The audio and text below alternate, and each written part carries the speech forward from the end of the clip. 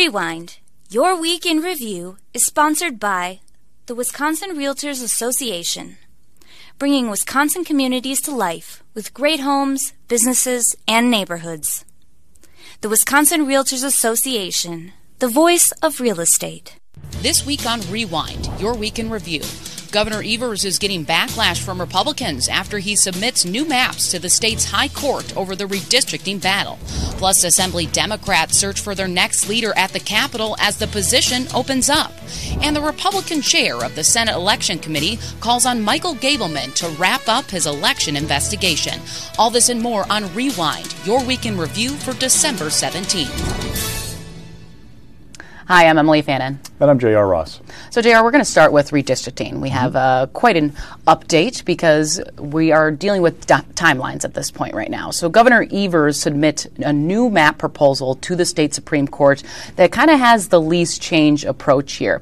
Now, Evers sent it, these legislative maps, his office says makes fewer changes to current lines than Republican lawmakers' version, while also adding one more majority black assembly seat. We'll kind of get down to the racial breakdown in a little bit. But, of course, this got a lot of criticism because Republicans are saying you didn't even have a hearing on this. You didn't let the public weigh in. And that, from the get-go, was Governor Evers' M.O., right? People should talk about this. People should weigh in. So in a joint statement, Senate Majority Leader Devin LeMahieu and Assembly Speaker Robin Vos said now the governor has abandoned his campaign rhetoric, promising for independently drawn maps to rapidly and secretly draw his own rigged maps without public input. You and I were both at the press conference yesterday. You asked the governor about this, and we're going to hear from him right now, kind of defending not having a public hearing on them. I believe we put forward the best maps possible, creating many more competitive races than we've ever seen in recent years in Wisconsin. Is it where we would want to be? Fair maps is where we would want to be. But as far as reaching out to the public on this in such a short timeline, we used some of the criteria that Fair Maps process had public hearings on in the past. So, JR, now let's get into the weeds of this, right? At first, I kind of talked about the racial breakdown and the changes of what Evers proposed. What can you tell us a little bit about that? So, one, least change is an eye of the beholder, right? So, Republicans submitted their map to the court by the deadline on Wednesday. Their least change approach still has a pretty healthy Republican majority in both houses. On the political composition, Evers says, look, my map is like mid-40s for assembly seats over the last 6 elections. If you statewide elections average the performance, we're more there, more competitive. But the racial part, which we talked about a lot, is because you have to meet the Voting Rights Act with any map. It's just a requirement. Republicans say, look, we met the Voting Rights Act. We have 6 majority black districts in the Assembly, 2 majority Hispanic districts in the Assembly, 2 black districts in the Senate. Basically, status quo. Evers is arguing he's added one more Assembly seat and that there's another seat in the Racine area that is a minority influence district. But he's using a different formula to get there. And what I mean by that is, traditionally in redistricting, you are black. If you check in the census, you are black or black and white. They're using 2 formulas. One uses that traditional formula to evaluate districts. Another one says if you have any black heritage, if you're black and Hispanic, black and Asian, you then qualify as for the black voting age population.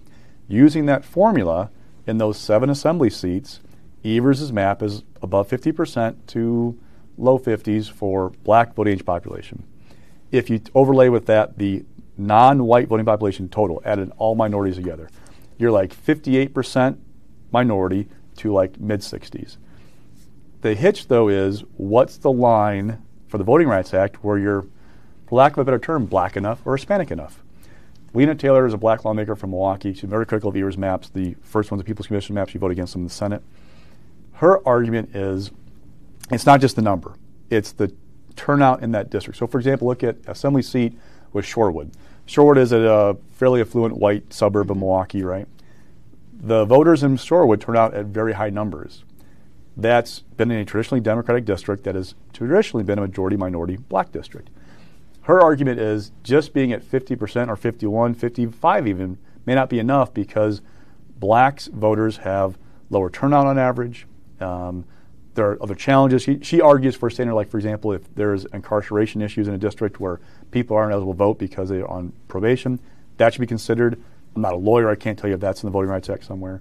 But she argues that just being 50 is not enough. It could be 55 in some seats, could be 60 in some seats. It depends on the turnout dynamic of that district. And with that one with Shorewood, she argues, it's not good enough. Now, she also says that Republican maps also aren't good enough, that they failed to take into account this dynamic. To her, 7 seats that could be black majority minority districts aren't as good as fewer seats where you have guarantees, essentially, of the community being able to pick the candidate of its choice. Now, where's the Supreme Court going to fall on this? That's the big question, because the court has got maps from lawmakers, from Evers, from interest groups. They're all due at noon on Wednesday. The question is, what's the court standard going to be? Will it pick a map from among them submitted to it, take one and tweak it? I don't think it's going to draw its own map, but that's still an option for it. But who's going to win out? And again, that least change definition, Republicans say our map's least change definition, but Evers went out of his way to move fewer voters, to have things say, well, look, we did even a least change approach, a less least change approach than you did. Here's our map. But the court's not going to consider political composition of the districts. So I don't know how that's all going to play out with the justices, but they've got the maps now. It's all up to them. We're waiting for them. I was just going to say, because they now have a lot more to choose from where we started out, because Evers now has the people's maps and these new ones. The people's maps weren't submitted to the court, though. So those aren't part of the record. This is his map. Okay. And to the Republicans' point, I mean, like, why didn't the governor have like a public hearing with the People's Commission? Like, have a Zoom call, pull out his map. We got it like at 2 or 3 o'clock on Wednesday afternoon after it had been submitted.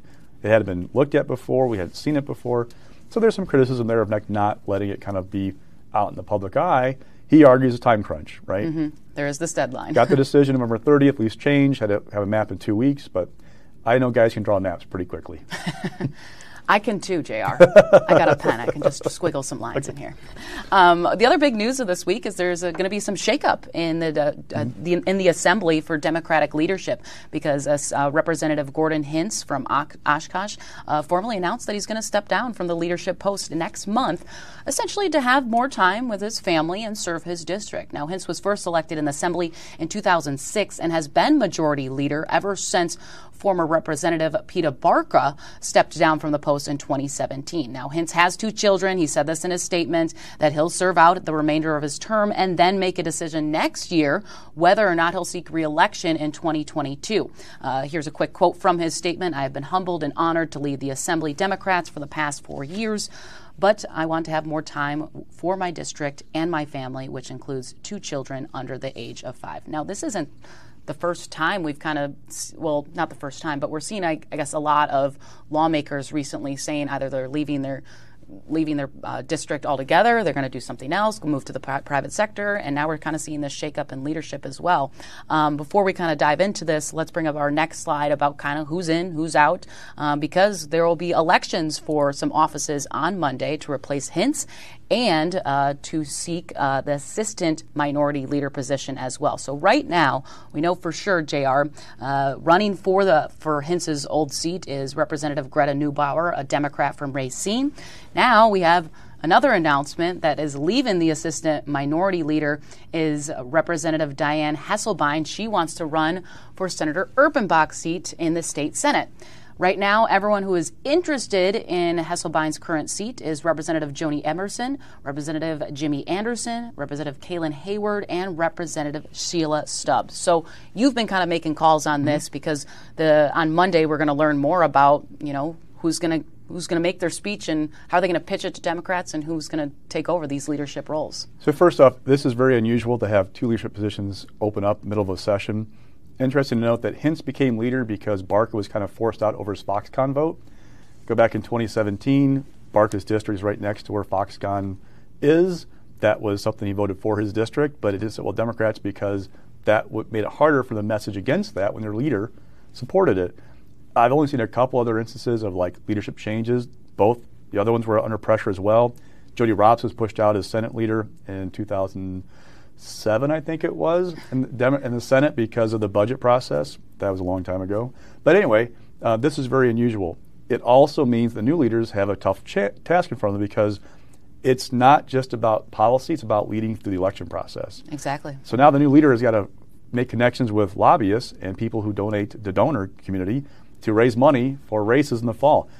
That person has got a narrower window than he or she would have had if they took over in January. But Hintz said he wasn't that sure about running for election in 2020. He committed to be leader through the budget and redistricting. Both are basically done, so this is the time for him. So for Neubauer, only person running right now, barring surprise on Monday. Challenge is going to be getting organized, getting a staff together, raising money. For the assistant's job, these things sometimes shake themselves out. As people make calls, they go, okay, I don't have the support that I need, so I might do something else. Jody Emerson, for example, was talking about running for the assistant's job, or the minority leader's job originally. After a day or two of that, she said, no, I'm going to run for the assistant's job once Diane said she's not running for, or she's going to step down in February. It's going to be interesting to watch the cases that all four make. Sheila Stubbs can say, look, I helped do the Speaker's Task Force on racial disparities. Yep, I helped shepherd those bills through. I got stuff done in a bipartisan atmosphere. Kalen Hayward, he's part of leadership right now. It's not the top rung, but he's part of leadership. Very young guy from Milwaukee. Milwaukee's still a power center for Democrats in terms of the Assembly and the Senate. Jimmy Anderson is from the Madison area, another power center, and Jody Emerson from Eau Claire. They're all fairly new, except for Anderson, who's almost like an old guy in the crowd. I was just going to say there's a little bit of an age gap, with a few terms. He's been around. I mean, he's not served. That long, though. Like, True. I've got ties older than he is, I think. But so it's going to be fascinating to watch how this shakes out. And sometimes Democrats struggle with, well, if Greta's going to be the leader, and we have somebody else from Milwaukee, and then we're a Southeast Wisconsin-based leadership team, how do you diversify the ranks? Because Lisa Subeck is also in leadership, number 4 spot. Mark Spreitzer from Beloit, he's there. So for Emerson, she says, look, we have a Western Wisconsin person if I'm in leadership. And I don't know if it matters to the public a whole lot, but they make that case sometimes in leadership about should we all be from these power centers, and it reinforces the idea that we are a Madison and Milwaukee party, essentially. Yeah, and they're going to make their pitch on Monday when they do take these votes, and each of them will give their speech to Democrats. And like you said, a lot of things can change over the weekend. I mean, they're making calls now, they're going to make calls over the weekend, and maybe they just don't have the votes that they were hoping to have. Noteworthy, there'll be a transition for both jobs. So Gordon steps down January 10th, so Greta, or if there's a surprise challenge, will have a transition period to kind of get up to speed. Diane's not leaving until February 14th, so that new person will also have a longer transition period, but that'll help somewhat in getting kind of prepared for the rigors of the office. Now, it wouldn't be a weekly rewind show if we didn't talk about the elections, but a little bit of different approach this week that we're going to talk about is going to be a top Republican of the Senate Elections Committee, Senator Kathleen Bernier, is calling for Gableman's probe to end. Now, it's important to note this is not our first time kind of standing up to the GOP rhetoric that we hear of, unfounded claims of election fraud, all these conspiracy theories. But she really put her foot down during this committee hearing, or I should say kind of informal hearing. Yeah. She's had a lot of these try to debunk conspiracy theories and whatnot. So she's joined many Democrats who repeatedly say individuals who continue to question the results of the election and spew falsehoods, are only sowing doubt in democracy. Now, she also said it's resulting in more threats against election officials. And this comes at a time where she also tweeted a few days afterwards this committee hearing that she's been contemplating retirement, but in quote, I may rethink it. Right-wingers are calling for my resignation is motivation. Let's hear from her on this committee hearing that was held on Monday. No election is perfect, but there is not evidence of intentional malfeasance, no evidence that the election in 2020 wasn't accurate. When Benjamin Franklin came out of the convention and our Constitution was created, he was asked, what kind of a government do we have? And he said, a republic if we can keep it. We're in jeopardy of losing it. This is a charade, what's going on with this constant drumbeat of all the massive voter fraud. There's a simple explanation for almost every single thing that people accuse election officials of doing. There's an explanation for almost all of it. And so I think the Gableman investigation should come to a close sooner rather than later. Jer, like I mentioned, this isn't her first time criticizing just election lies, I guess you can say, going on. But also, she said the investigation initiated by Speaker Vos and is put this whole Gableman investigation together. She also said that threatens to undermine their own party. And I don't know, between you and I want to get your opinion on this. I believe this is one of the only Republicans that have really put her foot down when it comes to Gableman's investigation and calling it to end, because we've seen several Democrats asking for this, just please stop. Yeah. So worth noting, while Kathy's being championed by Democrats for talking about Gableman, she also put a letter today with 24 Republican colleagues calling on the congressional delegation not to approve these Dem election bills that are pending before Congress right now. So she still believes that Republicans have should have some local control, or there should be local control in elections, I should say. She doesn't want the Democratic priorities to take a precedence. Sorry. What's interesting is I talk to Republicans all the time who go quietly, this Gableman thing could be an issue for us. They're worried that the longer it draws out, it's going to not come to a conclusion that some Republicans want, which is they want to see Donald Trump back in office. They want to see people, penalized, put in jail, whatever, to say the election was stolen. If it fails to produce those two things, and we all know that, one, you cannot turn over the election results in Wisconsin. They're done, signed, sealed, delivered. Biden won Wisconsin. Not going to change. I still have called the Racine County DA's office every week, multiple times, since the sheriff gave his presentation. There's been no charging decision out of that office. Kind of tells you something, right? It's been almost 2 months. So that's probably not going to happen, where people are going to be penalized, barring some turnaround. So then what? If Republican voters are disappointed by the results of the Gableman investigation and go, well, this is what I wanted, if it's released in March, April, May, June, pick your month next year, do they go, I'm not that excited anymore about turning out? There are Republicans who will argue that we need to get this done now to create space from the fall. They can then go pass more bills and say, look, we passed these bills, Evers vetoed them, he's the bad guy, he's standing in the way. Now, I just don't know how big that chunk of the base is. I've asked, and I get numbers all over the place about how many, base voters I think are really buying into this stuff, or really this is a passionate thing for them. But in a purple state, if it's 1 or 2% of the base, that's a problem. And also, we had a Marquette University Law School poll that showed a lot of people don't even know who Michael Gableman is. I would say a majority of voters that were surveyed in that. So is it really resonating with a lot of people? Who knows? Is it just a small base, like you said, of Republicans that are fired up about this, that are fully backing Gableman? Then you have the other, maybe people more northwestern of the state that don't follow everything that happens in Madison, that have no idea this is even going on, or don't keep tabs with it. And we know that best case scenario right now is Michael Gableman won't talk to the mayors of Madison and Green Bay until sometime maybe, maybe late January, early February, because next Thursday is the hearing on Call's motion to quash the subpoena for Megan Wolf. Best case scenario, Gableman talks to her after the holidays. The January 21st hearing, in the effort to basically detain the two mayors of of Madison and Green Bay, that's a briefing schedule. That means we're going to have briefs that could last into March, April. When's this going to end? Vos told us all this week, it's going to take longer. How long is that going to be? And how much money is it going to cost, too? I think that's another sticking point where Republicans are going to have to go back to their district, if this ever ends, during August primary season, and say, maybe they're going to have to be asked about, where'd all my money go? There was no results, or those are the results that I didn't want. So. Now, when I asked Gordon Hintz about this, his theory is they don't want it to ever end. Yeah, right, he said the same thing to me. He believes that Republicans want to keep it going through the election to avoid any disappointment for voters. Right.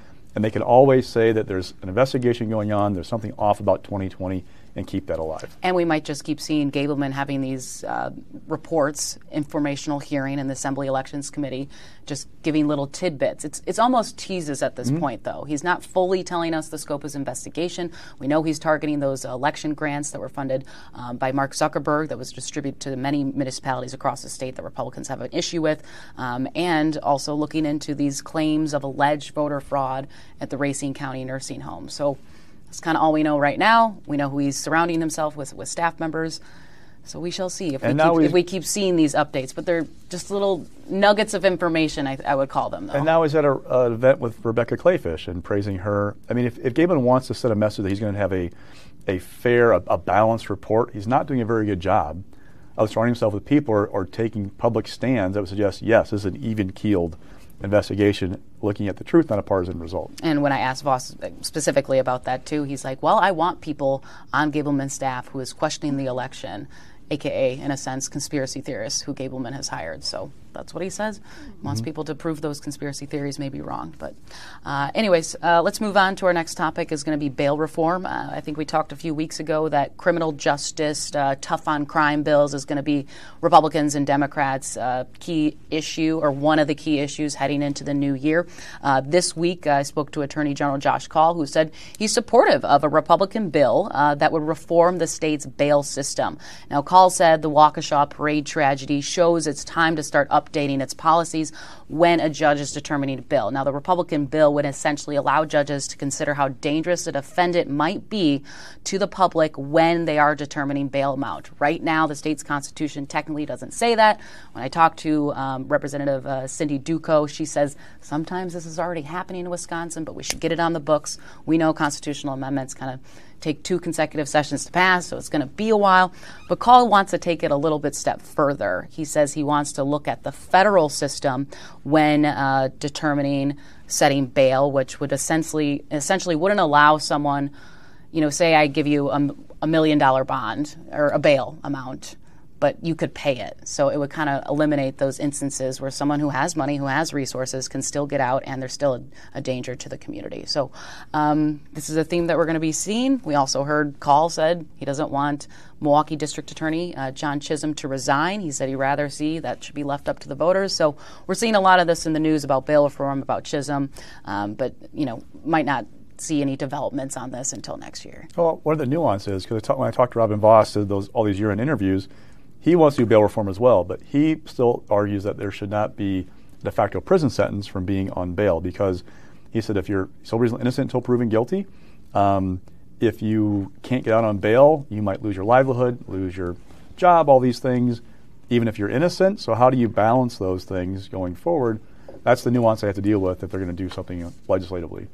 All right. Oh, I forgot to toss to our video. So sorry about that. Let's hear a little bit about Attorney General Josh Kaul. He's going to be talking about what the federal system uses right now and how that would look like in Wisconsin.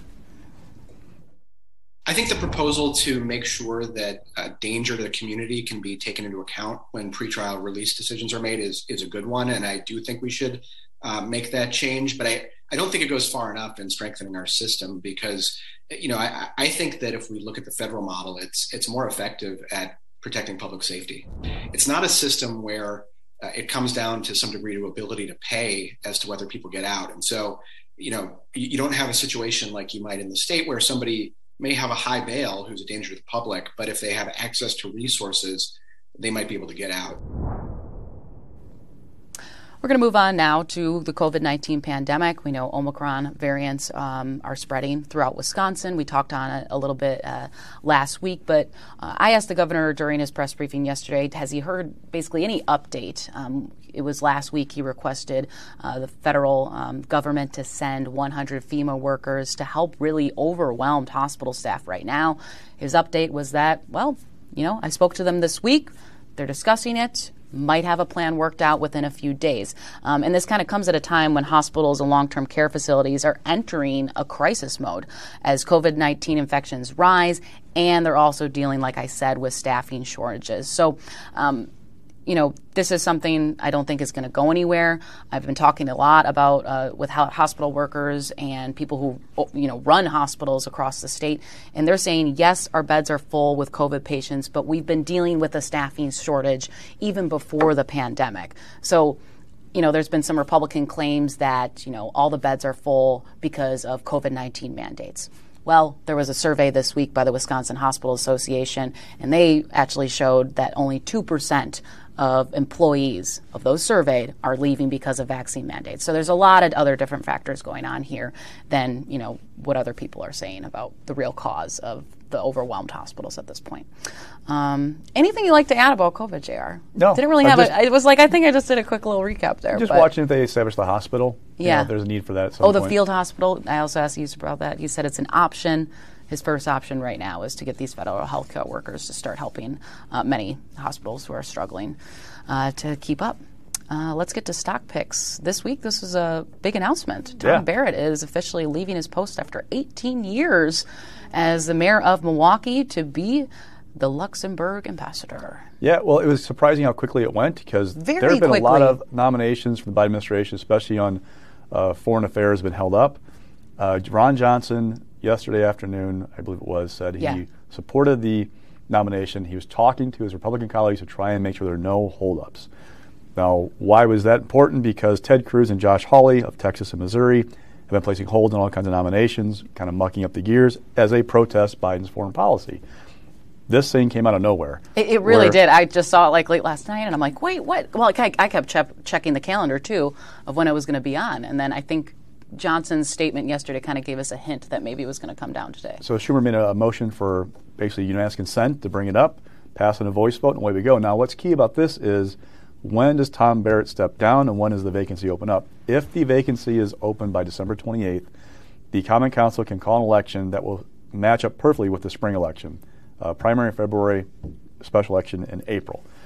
If it's beyond December 28th, you can still have the primary in the April ballot, but then you have a special in May. Much past that, or past March 2nd, then you get in kind of this, when are you going to have an election?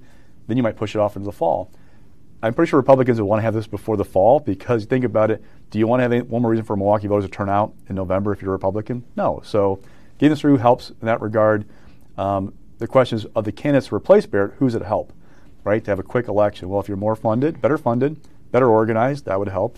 For Cavalier Johnson, it's kind of a good and a bad thing. He's organized, he's running, he's going to become interim mayor, but it'll only be interim mayor for a little bit for that primary in the general election if it's a February and April one, right? Mm-hmm. The longer it was, the more time he'd have to be in the office saying, I'm the mayor, I'm the de facto incumbent. And he would have a better record to tout while on the campaign trail. And another interesting fact, too, is that if they had to do a special election, it will cost taxpayers tens to possibly tens of thousands of dollars. Last time I spoke to the Milwaukee Elections Commission. So their preferred route is to have the February primary and general in April. I believe it's April 5th. Other big names, Marina Dmitrovich, who's an alderwoman in Milwaukee, Bob Donovan, former alderman, Ernell Lucas, who's a county sheriff. Those are some of the names. We're looking about Daniel Reamer, state lawmaker. He's talked about running for mayor. So also having the spring timing is good for Reamer because he wouldn't have to worry about his seat in the legislature to run for mayor. So. Also this week for Mixed, you have some turnover in Governor Evers' cabinet this week. So Joel Brennan is leaving the DOA, secretary's job, to go work for this Greater Milwaukee group. It's a job he couldn't pass up, he told me. It's been open twice since he was 17 years old. Once when he was 17, once when he was 31. The last time was 20 years ago. So this is not a job opened up very often. Joel is a Milwaukee guy. He used to work for Tom Barrett, involved in a number of organizations in Milwaukee. He still lives in Milwaukee. He's been driving back and forth from Milwaukee every day. Really? Unless he works out of the state office in Milwaukee. Yes. He has 2 kids in high school. It all makes sense of why he wants to leave and go back to Milwaukee full time. At the same time, it's happening right before election. Now, it's not right before. We've got 10 months until the election, but it's not great for the governor to lose a key member of his cabinet this close to the election. It's a bigger deal, though, for the budget. And now Evers is not guaranteed to be doing a budget in 2023, but you want to have your DOA secretary in place because the budget process actually begins this summer. You start doing budget directions to agency heads. They start pulling stuff together. So having somebody up to speed on that was going to help. Kathy Blumenfeld, who has been DFI secretary, she slides over now, becomes secretary at DOA. She is going to be the 3rd woman to lead the agency in its history. Ellen Novak did it also under Scott Walker. Another woman, Doris Hanson, did it under Tony Earl back in the 80s. So it's now her challenge to lead the agency of all. They call it Department of All because it covers everything. That definitely. And following this week is Wisconsin's population growth. So we knew from the census numbers that we're not great in terms of population growth. Our rate was the slowest it's been ever. Diving those numbers a little bit, this new report came out, showed that under 18, we had a drop in our under 18 population that was twice as severe as it was in the previous decade. Now, what's that mean? It's a cascading effect. The fewer young people you have, the fewer kids you have in high school. Fewer kids in high school, fewer kids you have to go to UW system, the more slots open, fewer jobs to fill. how do you fix that? Well, Evers this week announced, the first round of grants for job training or stuff to help with the shortage. We have a conservative group calling for the elimination of the income tax to try to bring in more people. We have to either have more kids or have more migration into Wisconsin to address our issues. Without those two things, we're in trouble. So how do you fix that? That's the challenge kind of going forward. One of the many challenges for Wisconsin, and this report showing that the drop in kids under 18, now I've helped. I got 2 when it comes to that issue. But that drop is something that's concerning for all kinds of segments of Wisconsin's economy. All right, well, we'll see where it goes from there. That will do it for this week. I'm Emily Fannin. And I'm J.R. Ross. We'll see you next week.